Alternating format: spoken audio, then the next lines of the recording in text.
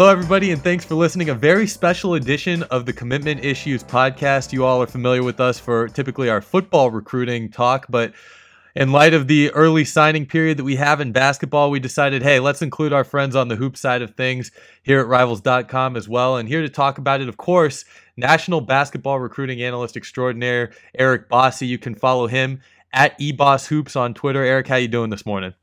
I'm doing well, Nick. Yourself? I'm doing great. Very excited to be doing this with you guys. And of course, Kristen Peak, the world traveler and also noted basketball expert here on the recruiting front. Kristen, how's your morning going? What's up? Good.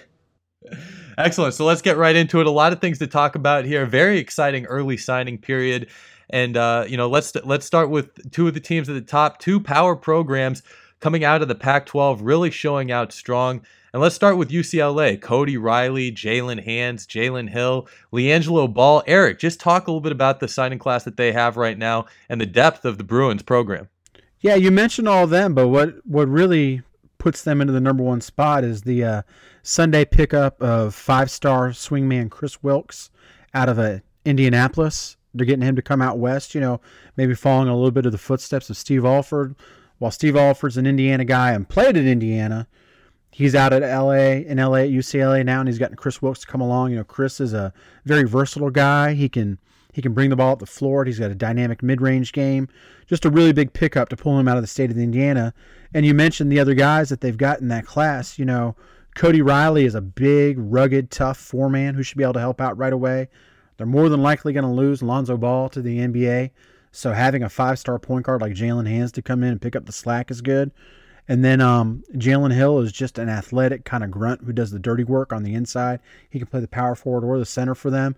And then LiAngelo Ball, the younger brother of likely departing Lonzo, is a big, strong wing who really likes to shoot the ball from deep. It's a class that maybe it doesn't have the number one or the number two guy in the country, but it's so deep and all these guys are packed together really tightly in the ranks. It gives them a really solid core group. That's a whole starting lineup right off the bat, it seems like, just in one class, huh? Yeah, pretty much. You never know if any of these guys might leave earlier or whatever, and who comes back from the current team that UCLA has that's pretty loaded up. But, if they can stick together and play to their expectation levels, we're talking about a team that could compete for maybe a Final Four next year.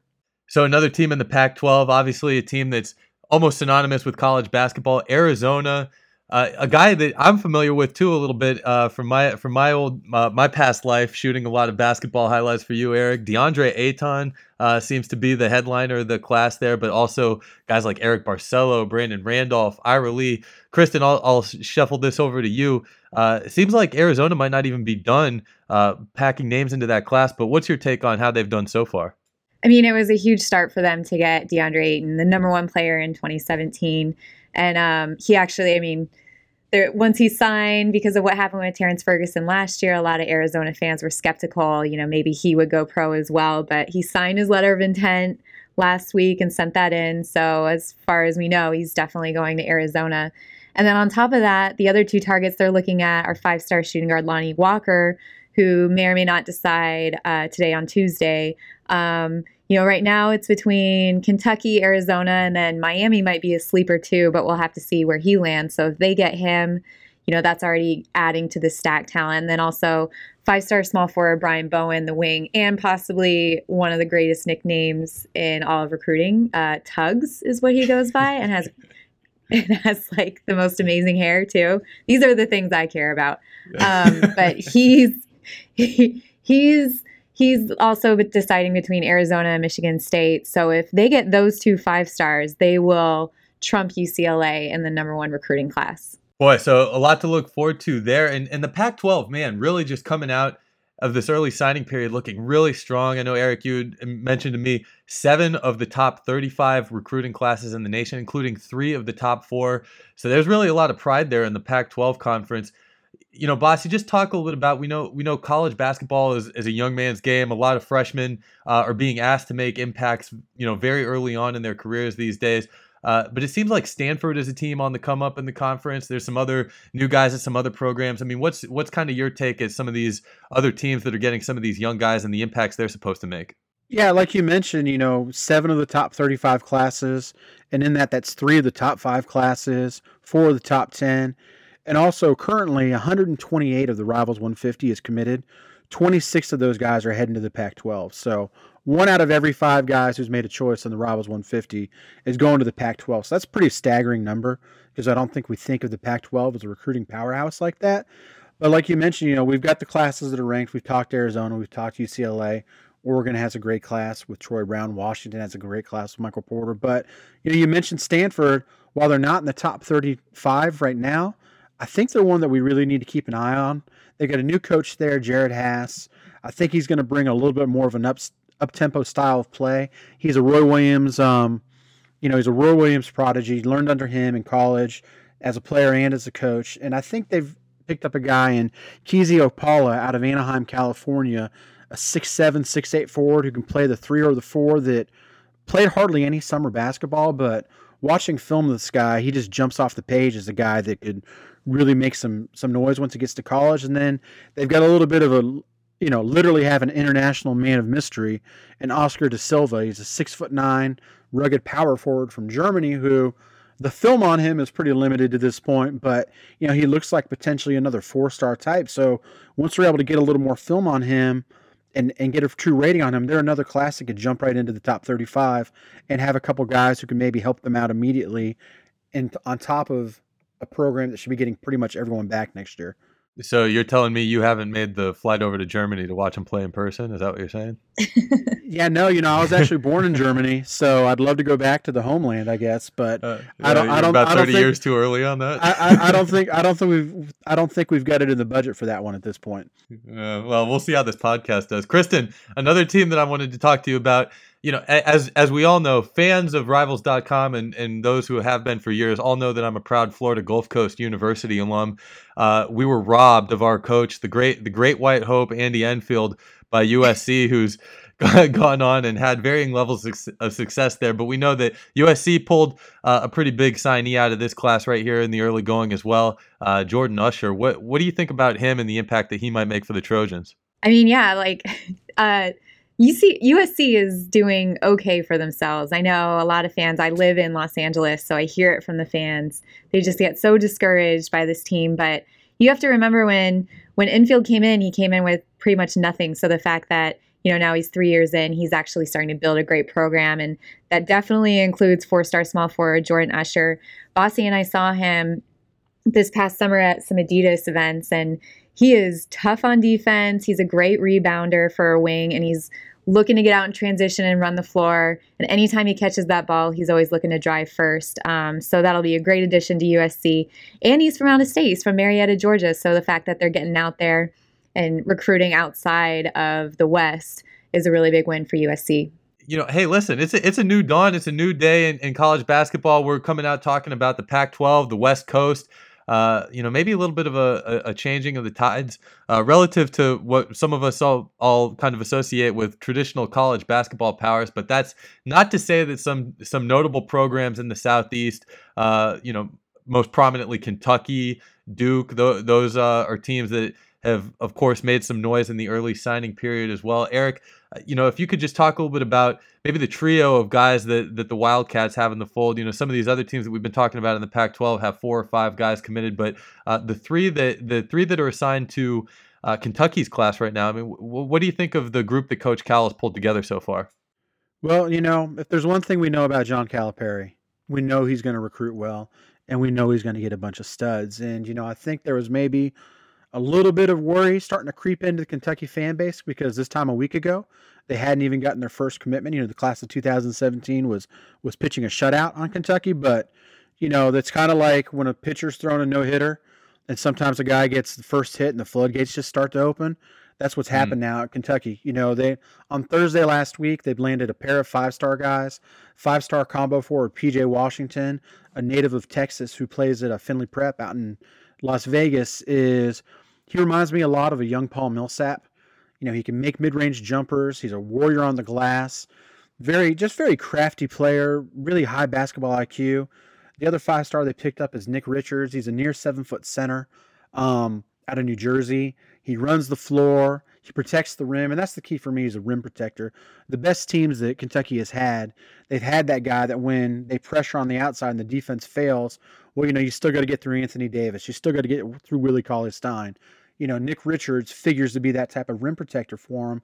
And then this week they picked up a guy who's kind of an interesting story, Shea Alexander, a 6'4" point guard who goes to high school in Tennessee. He's actually from Canada, and he was actually committed for most of the last year to one of Kentucky's foes in the SEC, Florida. He decommitted in October. John Calipari went in and saw him on, I think Halloween was the first time they saw him. They had him on an official visit that weekend, and then got a commitment from him. So you've got these guys like Richard and Washington that they spent 2 years recruiting the heck out of, and they get Shea Alexander in 2 weeks. And they're still involved with a lot of guys, 5-star point guard Trae Young. You've got the Lonnie Walker decision hanging out there that could happen maybe even by the time we run this podcast. You've got Hamidou Diallo, a high-flying wing. You've got Mohamed Bamba, a big-time shot-blocking power forward who can run the floor. Kevin Knox, a high-scoring wing guy. All these 5-star guys, they've got 2 of them. They've got a top 50 guy to go with them, and I'm pretty sure they're not done. And before it's all said and done, it won't be a surprise as they compete for the number 1 spot in the team rankings again, and they're already up at number 5. How many of those guys that you just mentioned do you think Kentucky not only has a good chance of getting, but probably needs to get? I know they're probably always reloading that roster there. I think the way things are looking, they could lose as many as 5 or 6 guys at the NBA this year. So ideally, I think they'd like to add at least 2 or 3 more guys. And I think basically anyone else that they're left and involved with, they're probably in the top 2 with them. So they're in really good shape with everybody that they're recruiting. And, it's not going to be a surprise. And we would expect them to end up with at least 1 or 2 more 5-star guys before it's all said and done.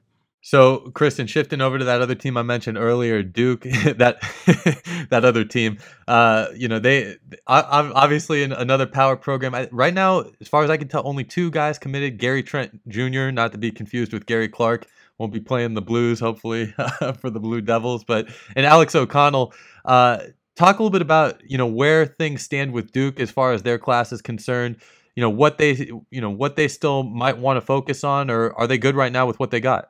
Yeah, so what Bossy just said in terms of those guys that Kentucky was after and them being in the final 2, some of the same guys are in the final 2 for Duke. So we're looking at Kevin Knox, who he said, big time wing, number 9 overall in the Rivals 150. And so we've got Kentucky, Florida State, not really in the mix anymore, and Duke. And then you got Mo Bamba too, who's also a Kentucky and Duke target.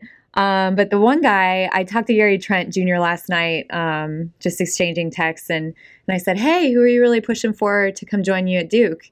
He's like, "Oh, a few of my guys." And I said, "Does one of your guys name with Tendell Schmarter?" He just started laughing. He said, "Maybe." So this has been kind of a package deal that people have been anticipating. You've got a shooting guard and a big. Worked very well for Duke a few years ago with Tyus Jones and Jahlil Okafor winning a national championship. So a lot of fans are getting excited about that possibility. And Wendell, he would be a good fit for Duke. Right now he's looking at Duke and then Harvard, which is a surprise, but he'll be making that decision sometime soon, right, Bossy? Yeah, I think we'll get a decision out of Wendell Carter. He told us last week that he plans to make his announcements during the signing period. Now, the signing period technically ends Wednesday night at 11:59 p.m., but there's some loopholes about when you need to send in your thing. And there's some kids who, there are some kids out there who have maybe even sent in their paperwork to the school that they're committing to. They're just waiting to make an announcement. A guy who has Duke in his Final 5, and Kentucky for that matter, although we don't expect him to end up there, Quade Green, he's not announcing until Saturday at a function at his high school, kind of a Midnight Madness thing at Newman Goretti, but there's a good chance that he's already either sent in his paperwork by now or sometime tomorrow to the school that he picks, which we're expecting to be Syracuse. But, back to Wendell Carter, I do think we'll get a decision out of him very soon. And, if he commits to Duke, they've got the number 12 class right now with Gary Trent and a 4-star wing, Alex O'Connell. If they get Wendell, they move right into that top 5 mix too. And then just like Kentucky, they're another player away from possibly making a run at Arizona and UCLA for that number 1 spot. Yeah, and don't forget, the point guard position as well. Sorry to cut you off, Nick, but they've been hot on the trail for Matt Coleman, 4-star point guard. And then also Trayvon Duval is now in the talk, who's the number one point guard in the country. So I asked Gary, I said, what are you going to do if you get all of these guys? He's like, I'm working on it. I'm trying to make it happen. So he's trying to recruit all of them very hard. Boy, I love that you guys dropped the insider knowledge here on the podcast. More than just a recap here. And Kristen giving away some tricks of the trade, the very sneaky rhyming of names with some kind Kendall of sloggy. Smarter. Very good technique. I'm going to have to use that myself to break some news on the football front. But hey, listen, we can't all be winners here. You know, there's some guys some teams that are getting left out in the cold a little bit, holding the short end of the stick somewhat. Eric, who are a couple of the teams that, you know, maybe you flagged as, you know, didn't have things quite go according to plan here in the early signing period, maybe have some ground to make up? Yeah, you know, it's I think the two that stand out for me right now are Indiana and North Carolina. And don't get me wrong, both Indiana and North Carolina, they've got solid classes. They've got solid foundation classes of guys that are going to be pretty good for them down the road. But I think looking at each of their rosters, they were both in need of an impact player right off the bat. You know, at Indiana, I think there's a good chance that they could lose both big man Thomas Bryant and wing OG Anunoby to the NBA this year. So finding a guy to kind of replace those guys was important. You know, 4-star wing Justin Smith is good. You know, they've got some other nice pieces. Al Durham should be a nice scoring piece when it's all said and done. But, you know, in Indiana this year, 4 of our top 31 players are Indiana natives. And after Chris Wilkes made that UCLA decision, you know, they've been shut out on those 4 guys. And that's, you know, it's been a topic of discussion on the Indiana message boards, of course. It's something that I'm sure bothers Tom Crean with things, but, you know, you got to do what you got to do and you move on. You know, they're still in the mix for Billy Preston, a 5-star forward. I think, you know, he's got them and Kansas and USC and maybe to a lesser extent Syracuse involved. So, you know, it'd be kind of interesting if the kind of guy who crushed their hearts and Chris Wilkes, an Indiana kid, leaves for Los Angeles. It'd be pretty funny if they got Billy Preston, a Los Angeles kid, to come back to Indiana. But, you know, it's not a sound for alarms. And also, if you watch Tom Crean in Indiana, he's done a good job of finding some guys who were, you know, considered good players, but weren't exactly heralded as big-time guys to come in and do things. So they're going to be okay. At North Carolina, you know, the concern is they're going to lose Kennedy Meeks. They're going to lose Isaiah Hicks to graduation. That's their 2 primary big guys. They're going to probably lose Justin Jackson to the NBA, so that's another front court player. So you really needed a front court difference maker to come in, and I just don't think they found that. You know, Jalik Felton, a combo guard, certainly I think can step in and do some scoring right away, but, you know, missing out on some guys like a PJ Washington would have been a huge get for them. But, you know, you lose out on him, Kentucky. And you scramble. They found guys, the 2 big guys they got, Brandon Huffman, originally from Alaska, who now goes to high school in North Carolina, and Sterling Manley are both guys with some upside. I don't know if they're immediately impact guys when they step right on the floor, but they're going to be good players. They're ACC level players. They're just going to need a little bit more time. So now the onus is going to be on them to either find some guy in the spring. They are still involved with Jared Vanderbilt, a 5-star who's kind of a combo forward type. He visited them, but, you know, they either need Huffman or Manley to really step up and be a little bit better than expected as a freshman, or there's going to be a ton of pressure on Tony Bradley, a McDonald's All-American freshman they have there right now, who has looked pretty good 2 games in, but, you know, he's coming in after you've already been dealing with these big rugged seniors who are studs. You know, he's got guys already worn down a little bit. So it's going to be an interesting dynamic. But, you know, Roy Williams. He's got a couple national titles under his belt. You know, he's a Hall of Famer. He's a legendary coach. I'm sure the Tar Heels are going to be all right. They've, you know, in the tournament, from my outsider's perspective, it seems like they've not had quite as much success as a program like Kansas over the past couple of years. For a team that's usually in the Final Fours and the national championship discussion as a lock-in pick. But Kristen, it seems like, you know, they might have missed on a few of their big targets here in the early signing period. I mean, is there a number of guys that, you know, that you feel like they should have landed, or a couple of guys that they can recover with? Yeah, I mean, Kansas is kind of in the same boat with North Carolina, Indiana. You know, they have Marcus Garrett, who is a perimeter player. He's a 1-2, but they missed out on DeAndre Ayton, who obviously went to Arizona. And then most recently, point guard that they wanted really bad, Colin Sexton, 5-star point guard, chose Alabama last week to give them a really good recruiting class coming in next year. So they missed out on those two. And also Troy Brown, another 5-star combo guard who chose Oregon. So you're missing out on all these 5-star top players that they really, really wanted, and it's hurting them because they're going to have a lot of guys leave and go to the league next year. But they're still in the mix for Billy Preston, 5-star power forward, and then also 5-star point guard Trae Young, which is huge right now. And Trae is choosing between, he'll be picking between Kansas, Oklahoma, Kentucky. Those are the three main schools, with Texas Tech and Oklahoma State still kind of in the mix. But we'll see. I mean, Billy Preston is committing this week, so if they can land him, that'll be a nice relief. But again, he's not a perimeter player, and that's where they really need guys to come in and fill their lineup next year.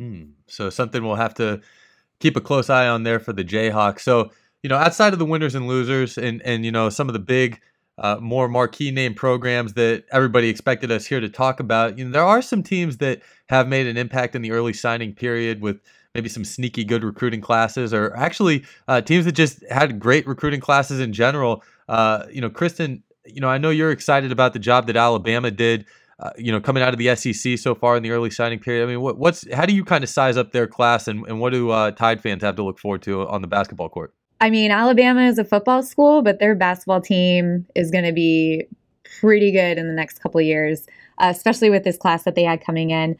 You have 4-star power forward Alex Reese and 4-star shooting guard Herb Jones. They committed on the same day a couple months ago. And then last week, you had their big get 5-star point guard Colin Sexton and 4-star shooting guard John Petty commit on the same day. So they kind of have this thing going where they get double commits at the same day.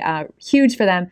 I was talking to one of the coaches last week, and they were surprised with John Petty choosing them. They didn't know that was a lock. They felt really good about Colin Sexton and the other two, but they said John Petty was a nice surprise to have. So take that with the other talent that they have on the team, and they could be a force in the SEC in the next couple of years. Yeah, we definitely, those surprise commitments that you see just on any level, basketball, football, when you get those nice little surprises along the way, that's usually the difference maker with a lot of teams. Eric, I know one of the teams that you had flagged as a team that you were pretty impressed with the job that they did, a team in my neck of the woods here in Fort Worth, and TCU. What do you think about the class that they've pulled together? TCU has kind of been like a recruiting cemetery since since Rivals.com came on. It's not exactly a place that we've seen a lot of highly committed guys go to, but they're changing that. I think RJ Nembhard, a local guy, a combo guard that they wanted badly and sought out to get, was a big get for them.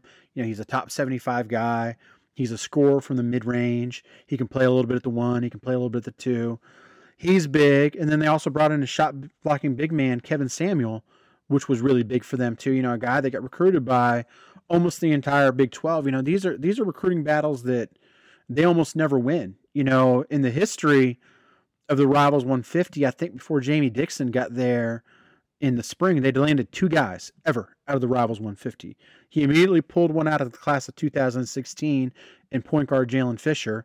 He's got 2 from 2017, and he's already got 1 from 2018. So in 6 months of being on the job, he's recruiting at an unprecedented level for TCU basketball. And, the big fish out here is Jared Vanderbilt. He's taken official visits to Kentucky and North Carolina, the blue bloods that you would expect out of a top 20 guy, but he's been to TCU unofficially. He's also been to Houston unofficially, but TCU is a legitimate factor with this kid. They hired a relative as an assistant coach, which is helping, but it's not the sole reason that they got it done. But it's close to home, and it's a place that he could come in and make an impact. I wondered what Jamie Dixon would be able to do at his alma mater, and he's really blown me away with his early results. What would you say that it is about him that's made TCU an attractive destination? Is it his personality? Is it his coaching style? The sort of system they're trying to run out there? I think he was pretty smart with his hiring of his assistant coaches. He got some assistant coaches who knew the landscape well. The state of Texas has a ton of talent in it. There's so much talent down there that, it's just a matter of getting those guys excited about things. And I don't know that, I don't know that Jamie Dixon is a guy who walks into a room and, you don't have to have the power switches on to light up all the light bulbs, but he is a grad from there. The job is important to him. And, they're working with new facilities. They've got a nice new practice facility that they finished up a few years ago.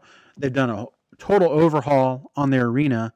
And so they've got some things to sell. And, he did a pretty good job at Pitt. I think, maybe wore out his welcome isn't the right term, but I just think, he took Pitt to about as far as you can go there, especially in the powerhouse that the ACC is right now with Duke and North Carolina and Louisville and what Virginia has become and, all these other great programs that I think he maybe actually got taken for granted really up there.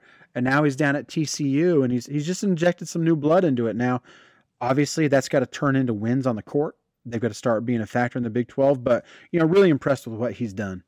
Well, so speaking of new blood, as we're, kind of heading towards the end of our inaugural podcast here, let's take a quick look forward at some of the names in the class that is to come here, in 2018. And Kristen, how do you, who are some of the players that you think might be the next group of guys that we're talking about at the top, and maybe some of the recruiting battles that we'll see between some of those teams for some of those key players there? Oh man, Bossy knows this. I love two players from 2018. Number 3 overall, Romeo Langford. He's do it all shooting guard that just he plays hard and he gets the job done. I've heard Bossy say it. You're watching a game and you think he's having a quiet game and you look at his stat line and it's like 28 points, 12 rebounds, 7 assists. You're like, oh my gosh, how'd that happen? But he is really picking up some offers. I know Duke, Kansas, Louisville, Indiana, and UNC are kind of in the mix right now. He's close to Louisville. So, Bossy in the super early predictions has said that they might have the edge, but who knows? This is going to be a bloodbath for all the top talent. And then another guy, Zion Williamson, he's number 2 overall. He's a combo forward. Big guy. Nick, you would be so impressed with this guy. Go watch some of his highlights because he could be a defensive end on the football field as well. And he's another guy. Everyone's offered him. Duke, Kansas, UNC, Arizona. Has Kentucky offered him yet, Bossy? It's disputed whether they have or not offered him, but they've definitely stepped up their involvement with both Zion and Romeo. No surprise, they're top 3 guys, but it's kind of like you're getting to. It's going to be another bloodbath of all these blue blood schools. So a blue bloodbath, if you will. Yeah, and then with Zion Williamson, you have the entire Duke coaching staff that stopped by his high school in September, and then UNC came through as well to give him some attention and check him out at high school. So it'll be interesting. Nothing set in stone, but I'm really looking forward to see what happens with those 2 guys. Well, Bossy, I know one thing too that we talked about in our pre-recording meeting. You had mentioned, maybe as enthusiastic as Kristen sounds about the 2018 class, it might sound like there's a few pitfalls at some positions in terms of depth of talent. I know, one guy that we talked about a lot on this podcast just is point guard Trae Young and the sweepstakes for him. Is it important for teams this year to lock up that point guard position because it seems a little thin heading into 2018, or where do you kind of feel like teams really need to strike hard and fast at key positions to make sure that they have a good class heading into 2018? Yeah, I'll kind of start just with the 2018 class in general. I think in Marvin Bagley, the number 1 player, who is also going to be, Duke, Arizona, Kentucky, UCLA, Arizona State, Oregon type battle. He's a legitimate number 1 candidate in any class in any year. He's a big time player. He's 6'10". He's a crazy athlete. He's skilled. He can do it all. But after him, I think there's a pretty wide gap between him and the field.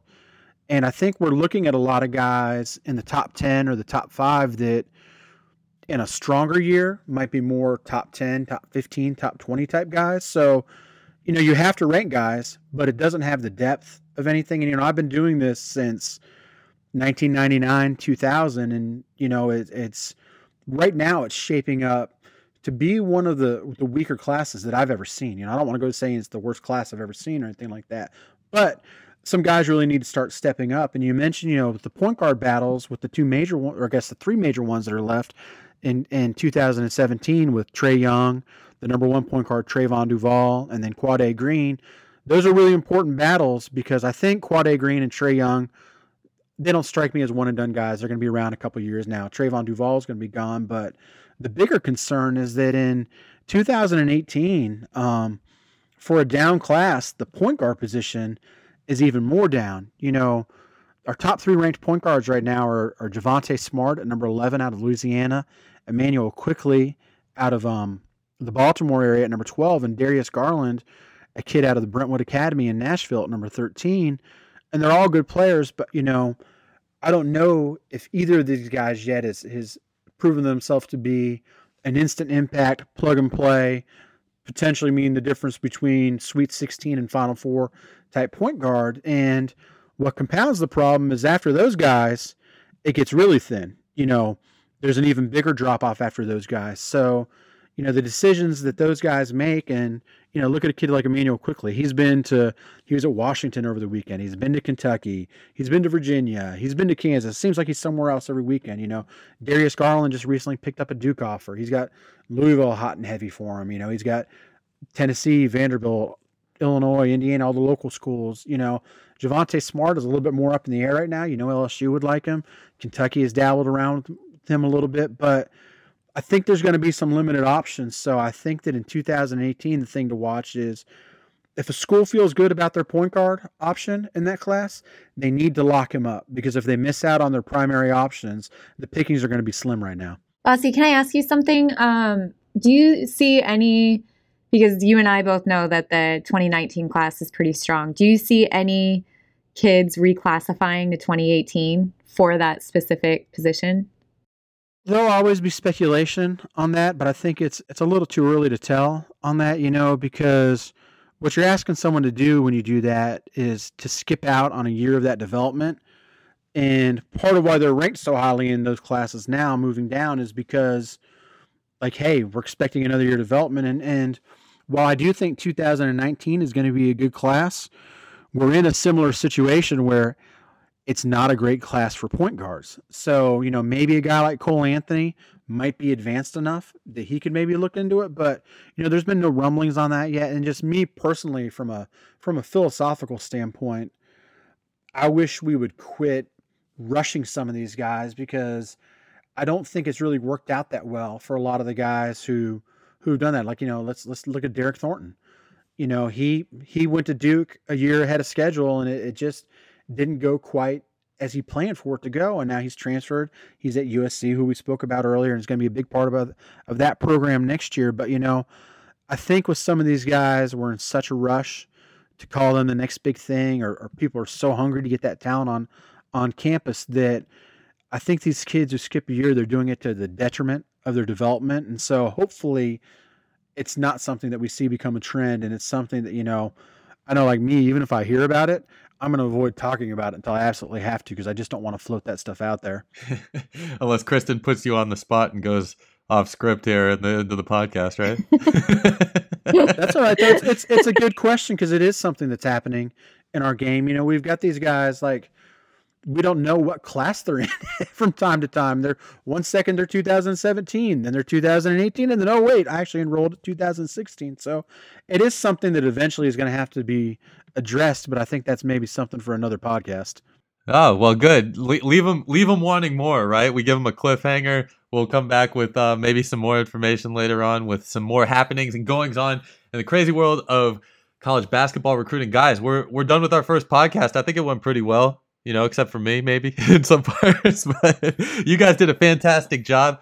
We want to remind everybody again, subscribe to the Commitment Issues podcast. Generally, it's a football discussion, but later on down the road, we're going to try and get some things working more on the basketball front. Follow these guys on Twitter, Eric Bossy at eBossHoops, Kristen at KP_Rivals, both of them churning out a ton of fantastic written and video content, and now even more on the multimedia front here with the podcast. So thanks again for listening, and guys, thanks for joining us.